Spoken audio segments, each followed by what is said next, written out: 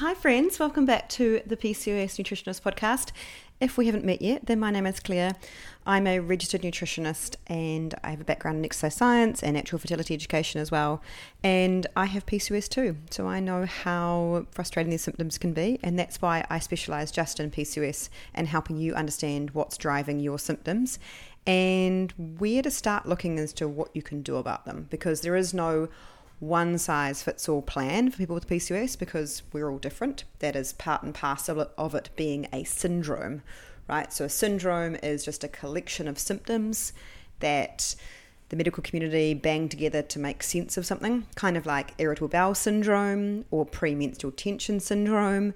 All those conditions, syndromes, have something in common, which is that there isn't one thing that leads to them, and therefore there isn't one treatment. As I'm sure any of you who have had IBS will know that unfortunately many of the common things that a doctor would give to you, like drugs and surgery, aren't really appropriate for something like IBS, and same thing with PCOS. There are some things that can help, but really we need to look at what is driving that hormonal imbalance in your body, and that's really what PCOS is. It's a hormonal imbalance, and there are other systems in your body that contribute to that.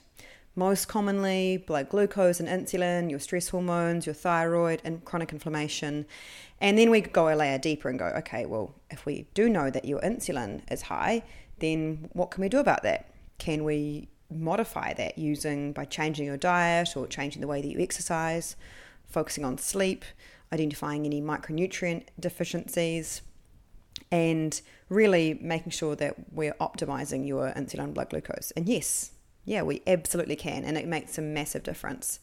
So that's really what my job is to do, is identify that for you and then match you up with the right plan.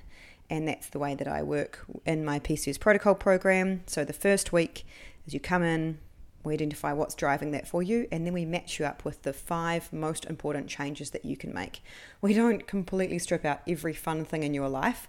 We just go, right, what's actually going to make the needle move, and then give you that, rather than, okay, well, you just have to stop eating gluten and dairy and sugar, and you're not allowed to drink alcohol, and it's like, well, no, not necessarily. Some of those things might be important, but often not all of them. And so it's about finding that important thing for you.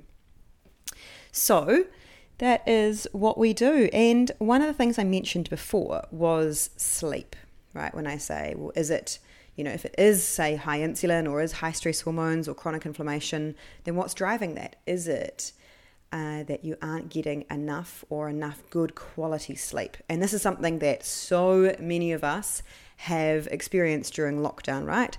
Is just this insomnia that's come out of nowhere. Or maybe for you, this has been going on for many, many years, where you either really struggle to get to sleep or struggle to stay asleep, which I think is probably one of the worst. When you're in bed and you're just trying to sleep, and yet it's like 4:00 in the morning and you're wide awake. Or you go to bed, feel like you have had a good, decent sleep. You've got at least 7, if not more hours sleep, but yet you still wake up feeling exhausted.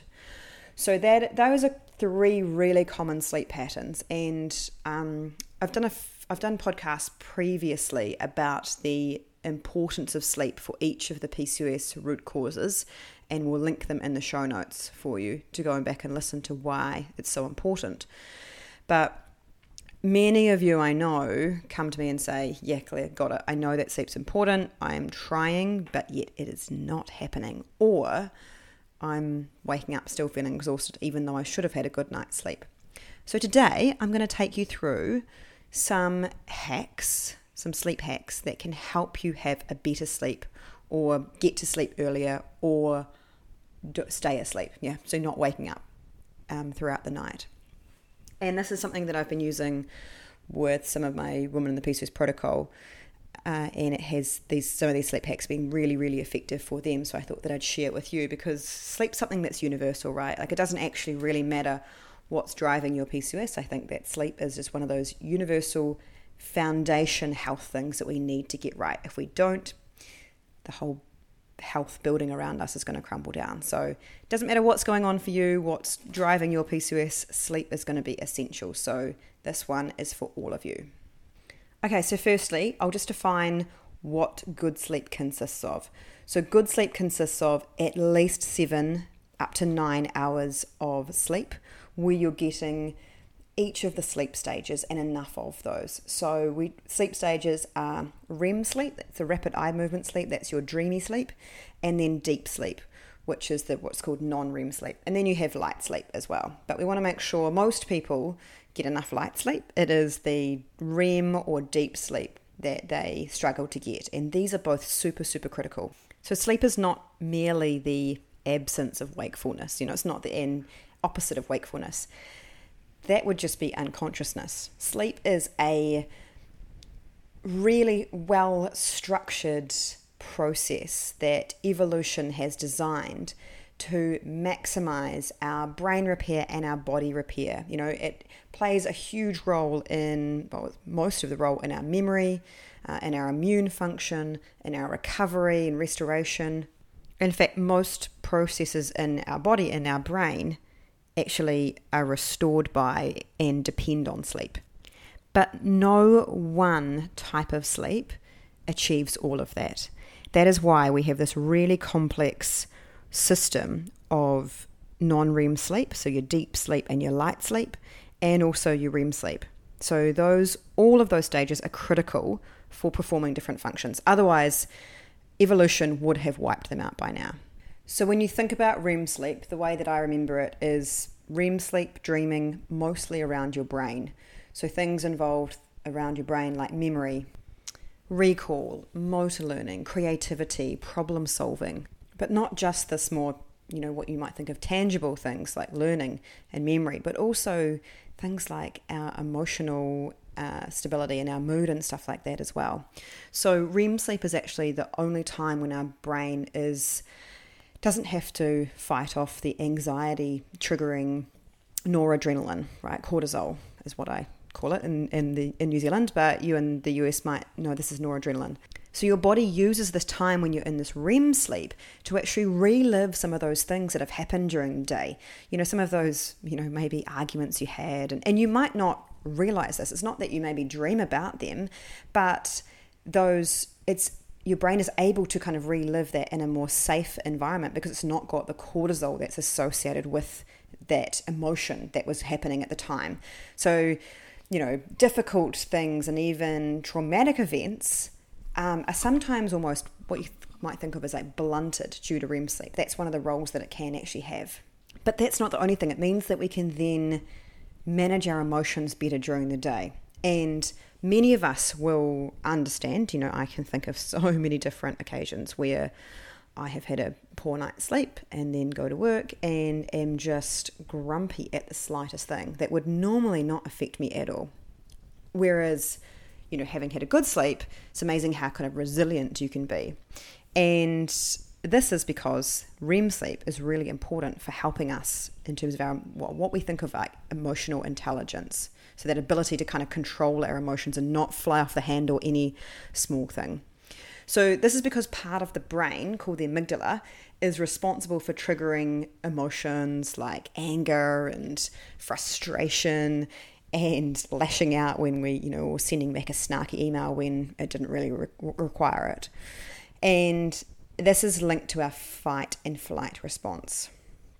So what we know is that, there's been some really interesting studies about this. So one study, what they did was that two groups of people, they took them two groups and they showed them images that range from neutral in content, like a basket or a piece of driftwood, to negative content, like a burning house or a venomous snake.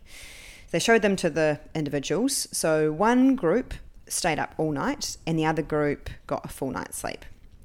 So what happened is it turned out that the sleep-deprived individuals showed well over 60% increase in emotional reactivity in their amygdala. So they had them connected up so they could see what their brainwaves were doing, and they could see that the amygdala was firing out far more brainwaves in response to these images than what the people that had had a good night's sleep were. And remember, these were just pictures, right? It wasn't like there was a venomous snake in the room with them. So what it shows us is that, especially REM sleep and getting a good night's sleep is super important for putting those threats into context. So sort of like, I was just saying how you might find that in work you just fly off the handle for a small thing that normally wouldn't bother you at all. Same thing, you're not really able to put the threat into context. Like, actually, that wasn't really a big deal. You really overreacted to that. And that's really what that amygdala is showing. That hyperactivity in the amygdala is showing our overreaction, something that's not even a threat. It's just a picture. So when you do what I do, fly off the handle for no reason, or just get really anxious, and then the next day you're like, God, why was I worried about that so much yesterday? It might be down to your level of sleep, or specifically the amount of REM sleep that you're getting.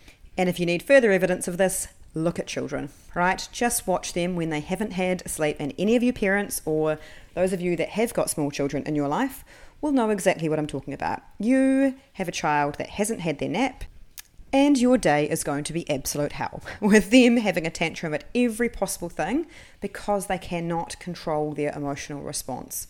And your child that would normally be happy playing in the sandpit with his digger, another child comes along, normally would be happy to share the digger.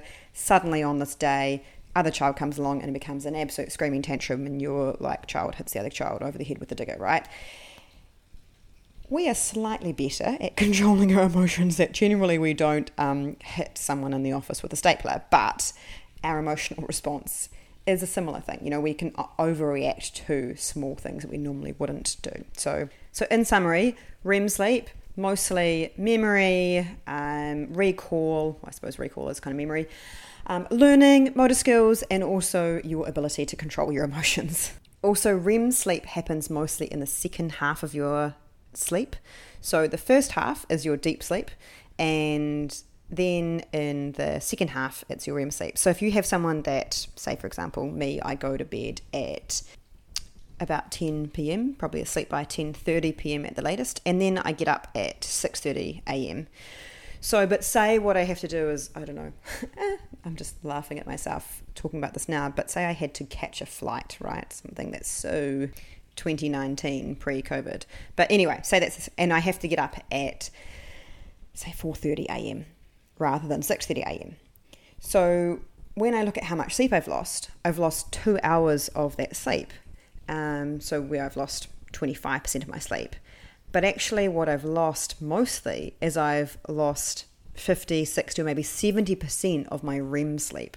So that's massive, right? And this is probably why many of those times when you do those early mornings, you might have days where you just, don't react too well to other people that you're working with or situations. And also too, where you might lose control of, self-control around what you're eating. So these days, I know, for example, I would be all I would want to eat is simple carbohydrates like a cheese scone. And also my ability to have self-control and be like, actually, Claire, that's not going to be great for your insulin is also massively reduced. And that's because those parts of your brain that derive your ability for self-control are hindered by that lack of sleep, especially that REM sleep.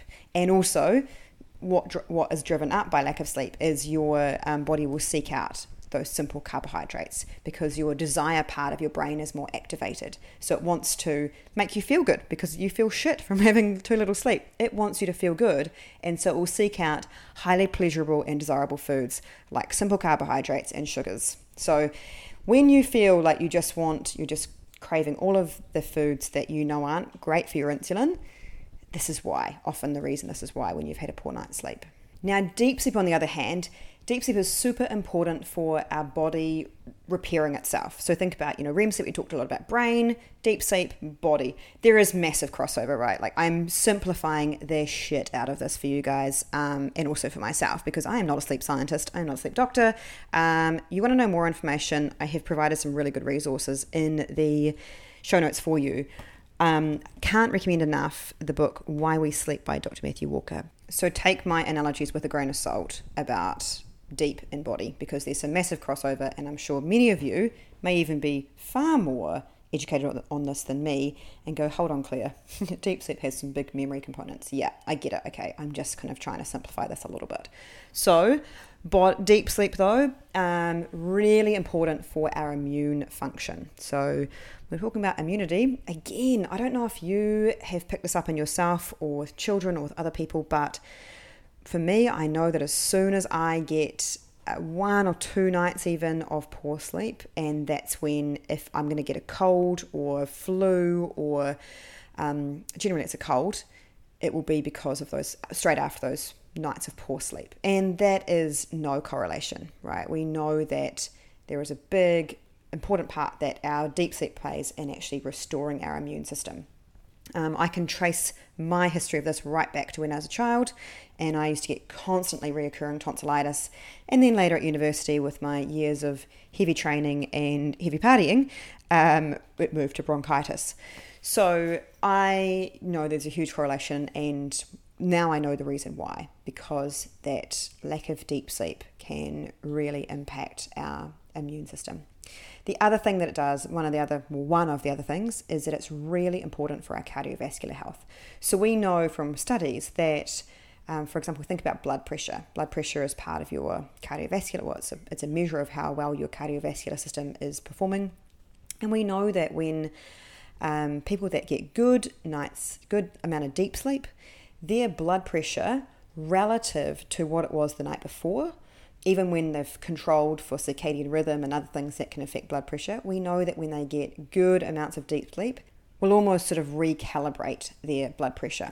And one of the reasons for this is that deep sleep communicates a calming signal to the part of our brain that releases those hormones that control our fight and flight sympathetic nervous system. So think about, adrenaline, cortisol, those things that are going to make us want to run or jump or fight or flee. We know that those hormones are, seriously connected to our cardiovascular system, which then, increases our blood pressure and the risk of heart attack and heart failure and stroke. So the more that we can kind of disarm those hormones and stop them for long periods of time over the night, the better. And that's the way that it can help to kind of restore our cardiovascular system, or at least help our cardiovascular system. And probably not surprisingly, it's this deep sleep as well that's super important for our blood glucose and insulin regulation as well too. So this is also crucial for those of you with PCOS that know you have high insulin. So that's the background, because I do need to explain that, because we were talking about different things that can affect those different sleep stages. And you need to know that while time asleep and time in bed is very important, actually getting good quality sleep is equally as important. And this has been shown in studies of sleep deprivation in rats. So they did this back in, I think it was 1983. Not allowed to do it anymore for ethical reasons, as I'm sure you'll understand soon when I tell you what happened. But basically they wanted to understand how important sleep was for survival. And so they deprived rats of sleep and they deprived them of food. So 2 groups, I think it was. And the rats that were deprived of sleep died quicker than those that were deprived of food. And in terms of the sleep stages, so a lot of people talk about deep sleep being the important one, but REM sleep is arguably more important, well, as important, if not more important, because when they selectively deprived the rats of REM sleep, they actually died just as quick as those that were deprived of total sleep. So total sleep, where they just kept on turning the lights on and keeping the rats awake. REM sleep, they would put electrodes on them to identify when they were going into this rapid eye movement sleep. So they would be able to sleep, but they would just wake them up every time they went into REM sleep. And so those rats died just as quickly. I think it was almost as quickly, or maybe it was as quickly as those that were completely deprived of sleep. So that's why we know that it is super important, and why I said earlier on that if these sleep stages and getting enough sleep wasn't important, then evolution would have bred that out of us by now. Because, when you think about our ancestors who are hunter-gatherers, sleep makes them the most vulnerable. So why would you want to, them to be vulnerable? Why wouldn't it be a genetically positive thing to be able to stay awake all night and fight off things or work or grow crops or whatever it was? And the reason is simply that sleep is critical. There's no other way around it. So then now into the treatments. What can you do if you're like, I'm trying, Claire, I'm trying to get my 7 to 9 hours sleep and I'm trying to get good quality sleep, but it's just not happening for me. So when it comes to sleep, there's many different things we can do to aid our body to sleep more and or get more of that deep sleep and REM sleep. So probably one I want to start with first is that what happens if you are getting a good amount of sleep, but you're still waking up feeling absolutely exhausted, because this one has got a really direct link back into those sleep cycles.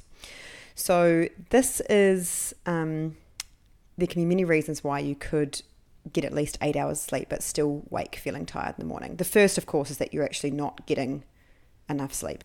So you might be sitting here thinking, well, you've just said 7 to 9 hours is adequate. I'm getting 7 hours, therefore I am getting adequate sleep. But it may not be enough for you, okay? There is a very large variance there. 7 to 9 hours is huge in terms of percentage of the amount of sleep you're getting. So you might be the kind of person who needs more like 9 hours. So the thing that I say to all the women coming through my protocol is give yourself 9 hours in bed to see how much your body needs, and then test it. See if you can give yourself, say, 9 hours or even 9.5 hours if possible, and set your, so that you can set your alarms. You can still get up to start work in the morning, but see how long. You might find that actually, given that time in bed, your body does choose to take mostly 9 hours of sleep. I know that I am certainly on that end. When I was saying before that I generally am in bed asleep, before 10 o'clock and get up at 6:30. That is the time that I need. If ideally I could get to bed by 9:30 every night, so I could get at least 9 hours of sleep, that would be amazing. I really struggle to get to sleep before, my body just doesn't feel that tired before sort of 9:30 or 10 o'clock at night. And different things can affect this, but genetics can really affect this. So about 30% of the population are early risers. So, they're really happy waking up at dawn. With my partner is one of those. I am not, right? I am not a 5 a.m. Happy to wake up at that time in the morning kind of person. And that also dictates then what time you feel sleepy at night. So he's out for the count by 9 p.m. Whereas I'm like, no, I'm starting to winding down at 9 with the intention that I'm asleep by 10. Ideally, if I could be asleep by 9:30, that'd be great, because I have to get up by 6:30 to be able to get some exercise done in the morning, because that's what makes me feel good, to then be able to get to work in time. So I have to. Whereas if I could change that, then I probably would be the kind of person that would get to bed by 10:30 maximum asleep, and then waking up at 7:30 would probably be my ideal.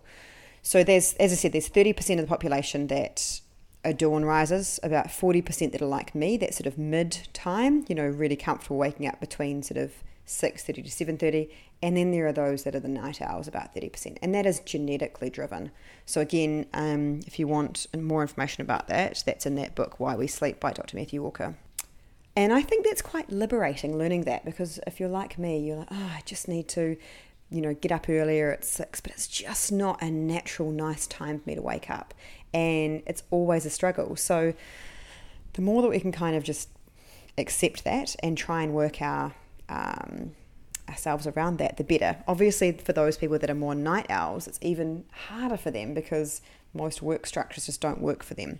That, having to be at work by 8:30 or 9 is not natural for them when their body's not getting tired till sort of more like midnight, 11 p.m. midnight. So if this is you, I really feel for you, because the current work structure is just not that well geared to it. Maybe lockdown has actually been a godsend for you, because you can get a bit more sleep, when normally you would be far more comfortable starting work at 9:30 or even 10, and getting to bed much later by sort of 11, 12. But in many cases, you're forced to have to oppose your natural instinct and get up so that you can be at work by 8 or 8:30. So side tangent there, but I just thought that was so interesting. I thought you would find that interesting too. But going back to the amount of time, so it might be, and this is the first thing that I would try, is giving yourself more time in bed to sleep. So giving yourself at least 9 hours opportunity to sleep, right? And it might be that actually your body consistently wakes up after 7.5 hours. Great. Would love to be you. But for those others of you, it might be more your body wakes up consistently after 9 hours of sleep. And then you'll know that actually that's what's optimal for you. And maybe the reason why you've been tired when you've been waking is because you just haven't been getting enough sleep. The second thing is when it comes to waking up feeling tired even after you've had a good night's sleep. So if you are, you have given yourself that time to get to sleep, the opportunity to have 9 hours sleep, and you are waking up naturally, but yet you still feel really tired, then that's where we want to look at, well, what actually could it be? So the few reasons there is that you're getting poor quality sleep, you have low stress hormones, or you have something else like hypothyroidism or an iron deficiency, right? So let's go through these three things. First off, poor sleep quality. So this is going back to those sleep cycles. So if you've tried sleeping longer and that hasn't resolved your tiredness, you might not be getting enough deep sleep or REM sleep. So consequently, you'll have that feeling of waking up feeling like you've been hit by a bus, even though you're like, God, I've been in bed for like 9 hours. So getting good, adequate deep sleep and REM sleep can be a little bit of an art, but there are a few things that are absolutely compulsory. Firstly is remove alcohol totally, or at least within 6 hours of bedtime. So alcohol is one of the most potent disruptors of our REM sleep. So remember the REM sleep, the emotional control, etc. The ridiculous paradox of this is that so many of you will be like, but hang on, alcohol helps me get to sleep. A glass of wine a night helps me wind down and helps me actually get to sleep. The problem with alcohol, though, is it's not necessarily, so being asleep and being unconscious are two totally different things, right? Alcohol is a sedative. A sedative does not necessarily put you into sleep, it makes you unconscious. So what happens when you have alcohol is that your sleep becomes more fragmented because the alcohol will actually stimulate your stress hormones, causing you to wake up in the night. Most of the time, though, this won't be long enough for you to remember it. So you might be like, well, hang on, Claire, no, I don't wake up when I've had a glass of wine before I go to bed. I am out to it. But I would say no, likely if you wear a sleep tracker or something, you might see that actually you are waking up in the night, if you are wearing a really sensitive sleep tracker, that is. So the second way that it stops you from getting good quality sleep is that it completely suppresses, or it's one of the most powerful suppressors of REM sleep that we have. So what happens is when your body breaks down alcohol, it produces a byproduct called aldehydes and ketones. And the aldehydes in particular block your brain's ability to generate REM sleep. A really good study that they did to prove this was one where they got 3 groups, and they were university students, I think, and they got them to learn a new language. It was kind of like coding, I guess. So if you've coded before, then there's like lots of rules and of that language that developers use. And so what they did is they got each 3 group to learn the same thing. They then found out that they had a really good grasp of it. So at the end of day 1, they were 90% accurate in their test of this new language. Then a week later, they were then tested to see how much of that information they had remembered. So there was 3 groups. So they did this, taught them on day 1, and then one group that night they allowed them to get a good night's sleep. Then the other group, they got them a little drunk. They fed them some shots of vodka and orange juice, which I think sounds horrific. But anyway, when you're a student, you'll drink anything. But that they gave them that, and then the third group, they allowed them to sleep well for the first 2 nights, and then on the third night, they got them a little bit drunk, right? So not crazy, just I think it was something like they controlled the amount of alcohol with body weight and stuff like that to make sure that there was none that were absolutely plastered and some that were just a little bit tipsy. So they were all just a little bit, but something to the tune of like 3 shots of vodka or something like that. And then they tested their recall the week later. So what they found was that the first group, the group that were allowed to sleep really well for the whole week, they had incredible memory of the language that they'd learnt. In fact, it was even better than when they tested it after a day at the end of day 1. Whereas the group that had got a little bit drunk that night, they could only remember 50% of what they were taught. And really interestingly, the group that were allowed to sleep well for 2 nights, so you think about it, you're like, oh, well, surely if we only learnt that language on one day, so say on Monday, and then we slept really well Monday night and Tuesday night to try and really shove that memory in and really process that and make sure we learnt it.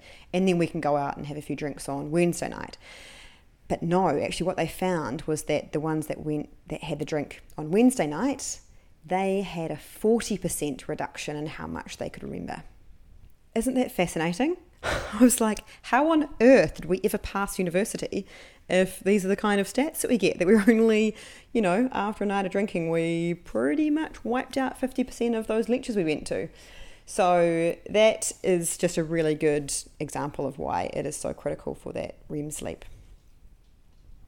Now, I know that most of you won't be drinking 3 shots of vodka in a night, but I have noticed this, and I think that there's probably a huge genetic variation with how little or much alcohol would affect you and how your body processes that.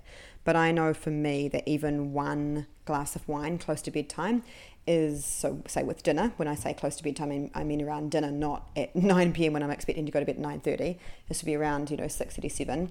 I can see on my sleep tracking that affects my REM sleep.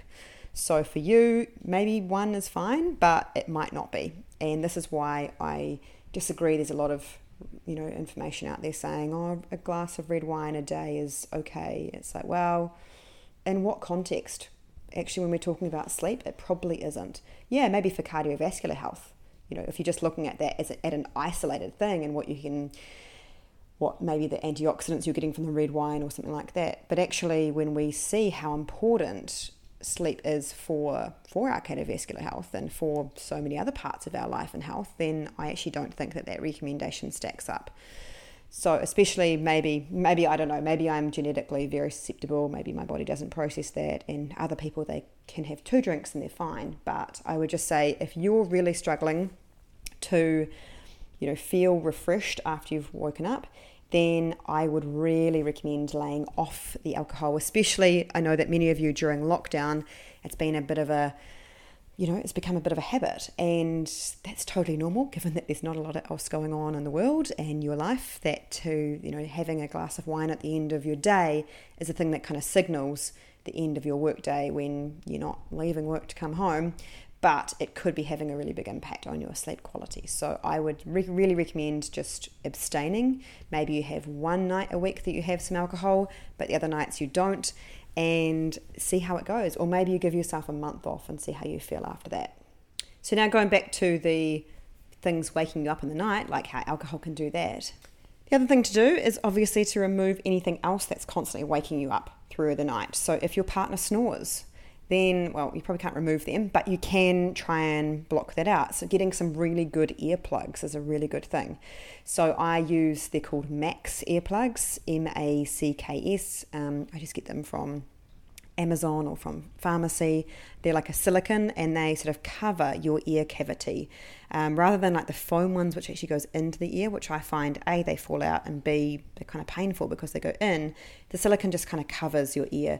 I'm actually looking at getting some custom made because I have used earplugs pretty much every night for probably the last 10 years. So I'm actually going, okay, now's the time to invest in some, ones that are molded to my ears. But until now, those are the ones that I have used, is those Max earplugs, and I find them incredible. And it's hilarious when we go away hiking, doing an overnight hike, and we're staying in a hut with other people. I always take a packet of these earplugs to give to my friends, because I was like, you're going to need these. Likely there'll be other people in the hut that snore, and they use them and they're like, oh my God, these are the best earplugs I have ever used. I am not sponsored by Max, by the way. These are just real life quotes from real life friends who needed those earplugs in their time of need. Brilliant also for things like sleeping on planes. Well, you're probably not doing that anytime soon, but just blocking out the ambient noise, and really good at blocking out the snoring as well. So that can be a big thing that can wake you up. Also light, making sure that your room is completely dark. If you are like me and there's a street light right outside your window, then you probably want to get some really good blackout curtains, or just an eye mask, a really good eye mask to wear when you go to bed as well. And make sure that you take this whenever you go away, because it will be your lifesaver for when you're not in control of your sleeping environment.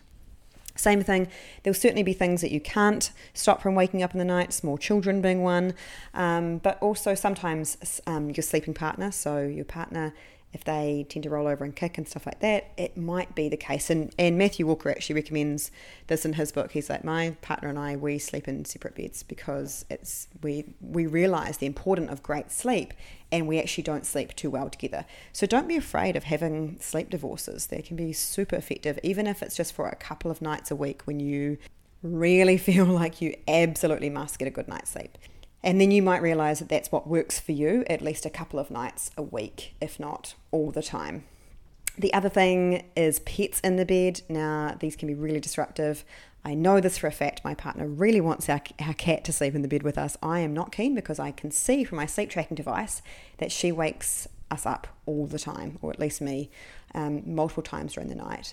So that could also be a really big thing. And you might not remember it. I don't. I certainly do not remember waking up during the night, but I can see it consistently on my sleep tracker. And I use the Oura Ring, O-U-R-A. Again, not sponsored, just really use this a lot it's probably my only wearable device that I have. Apart from I use a Garmin watch when I'm exercising sometimes, but the Oura Ring is the only thing I use consistently. And this, it is the most sensitive sleep tracker, and it does show that I do wake up during the night a lot when she's in the bed with us. So that could be the same for you, and you're just not realizing it. The next thing that's super important for getting good quality sleep is removing as much light, and especially blue light, as possible before in the evening hours. So this has been probably one of the most disruptive things for our sleep, was the invention of the light bulb, which, because previously we used to start winding down and going to sleep when it started getting dark, and then waking up with the light. With the invention of the light bulb, that all changed. And it's got even worse since the invention of the LED light bulb, which was in 1997, and because this emits a lot of blue light, which is really damaging for our melatonin. So melatonin is our hormone that we produce to make us glide into a sleep state. So it's what makes us sleepy. And if we do not have enough melatonin, it's going to we're going to really struggle to get to sleep. So I'm going to talk about that more later when we're talking about people that are struggling to get to sleep. But for those of you that are waking up tired, the other thing it can do is that it can seriously affect your ability or the amount of deep or REM sleep that you're getting. So they did this study, which was they compared reading a printed book before going to bed and reading on an iPad. And I'll explain the results later for the getting to bed. But what it did is that the reading on the iPad, compared to the group that read a physical book by bedside lamp, the iPad suppressed their melatonin levels by over 50%. But not only that, it decreased the quality of their sleep by reducing the amount of REM sleep that they got. And this effect didn't just end after that first night. What happened is that then the second day, they felt less rested and sleepier throughout the day. But then on the third day, they still had effects. So the group that read the book on the iPad, they had a 90-minute lag in their melatonin rising compared to the group that read the book. So say, for example, the group that read the physical book, their melatonin started rising at 8 p.m. The group that read on the iPad, their melatonin didn't start rising until 9:30 p.m, therefore delaying their ability to get to sleep earlier. And that was 3 days later, even after they stopped. So they only did this, so they stopped reading off the iPad, and then 3 days later they were still seeing this effect. So if you're waking up feeling really tired, I recommend removing all devices, especially those that emit blue light, about 2 hours prior to bed. If you really can't do that, so say you've got some urgent work that needs to get done, I get it, I live in the real world too, I know this happens, then please use a blue light blocker. These often come with most of the new Apple devices. If you have an old Apple device, like an old Apple laptop, you can download f.lux, so F for Freddy .lux, and that puts in a blue light blocker on your screen, and you can set the time that it starts coming on. So for me, I have it that my screen starts basically after lunch. It starts getting more and more yellow to block out the blue light. You can also get blue light blocking glasses. These are like orangey lens that then block out the blue light. And also too, though, I recommend just trying to decrease the amount of light, whether it's blue light or not. So, think about think about mood lighting. If you've got a dimmer like we do in our house, very much a 90s feature, but really good. Or even if you've just got a couple of lamps that when you're maybe, on the couch reading before you go to bed, or even watching some TV, ideally if it's a TV that doesn't emit a lot of blue light and it's far away from you, turning on the lamp instead of having your overhead lights. That can be really helpful in helping to tell your body that it's time to go to sleep, and also making sure that it's not going to disrupt your amount of deep or REM sleep that you're getting. Next thing that's super important for sleep quality is the temperature of your bedroom. So the optimal temperature for sleeping is actually 65 degrees Fahrenheit or 18 degrees Celsius. And that assumes that you have standard kind of, PJs and bedded clothing as well. But it's actually probably a lot cooler than what you would think. Most people, I think, set their house around 70 to 72 degrees Fahrenheit. So this might be a bit of a surprise to you to know that actually best temperature is 65 degrees Fahrenheit. Interestingly, this is also why having a bath before going to bed works.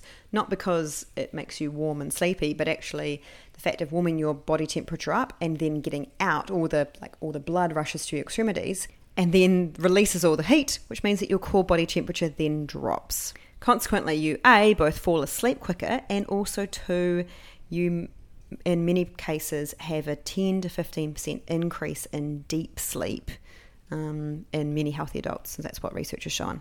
So cooling your room down can be really important. Now, I know that for many of you, if you're in summer at the moment, this might be a little bit hard to do if you don't have air conditioning. So in that case, you can get these cooling pads that you can sleep on as well, similar to what you would have to, as like an electric blanket to warm your bed up. You also have cooling pads to cool your bed down as well. So it might be worthwhile investigating things like this to help you, reduce your core body temperature if you are really struggling if you think that heat might be a factor playing a role in your poor sleep quality. And the last thing that can make you feel like absolute rubbish when you wake up, and this is probably the most likely and also the hardest to fix, is high stress hormones. So, in many cases, it's actually that your cortisol is a little too low in the morning. So cortisol should be rising in the early hours of the morning to make you wake up energized and feeling good. But if you have had high stress for a long period of time, this can lead to low morning cortisol. So your cortisol awakening response should be that your cortisol is rising and it's at its highest about 30 minutes after you've woken up. In many cases, if you do some sensitive stress hormone testing, like the Dutch test, you'll see that your cortisol flatlines in the morning. You don't get that rise, and this is what you can make you feel really groggy and sleepy in the morning as well. So things there, firstly removing or switching to decaf. So removing caffeine or switching to decaf. So caffeine is a stimulant that keeps us awake and alert. That can be fine for many people, but if you're struggling to sleep or you're struggling to, with quality of sleep, you don't want that, even potentially early in the morning. So there's a study that showed that dosing people with caffeine at 7 a.m. led to a reduction in the quality of deep sleep throughout their night. So I'd really recommend switching to decaf. And then also doing some other things to improve your stress hormones. And we go into that in detail in the PCOS protocol. So if you want help with that, then that's your place to go. But otherwise, I think probably the quickest win is if you are drinking caffeinated beverages, is to wean yourself off those. So that is all for the waking up feeling really groggy for today. What we're going to do is I'm going to go into a little bit more about that next week. And then we're also going to talk about problems getting sleep and problems staying asleep as well. So those are kind of the three areas that we'll talk about next week. So that's all for today. Thank you so much for tuning in. And I hope you're having a lovely week, even though you're in lockdown. And so are we now too. So I feel you.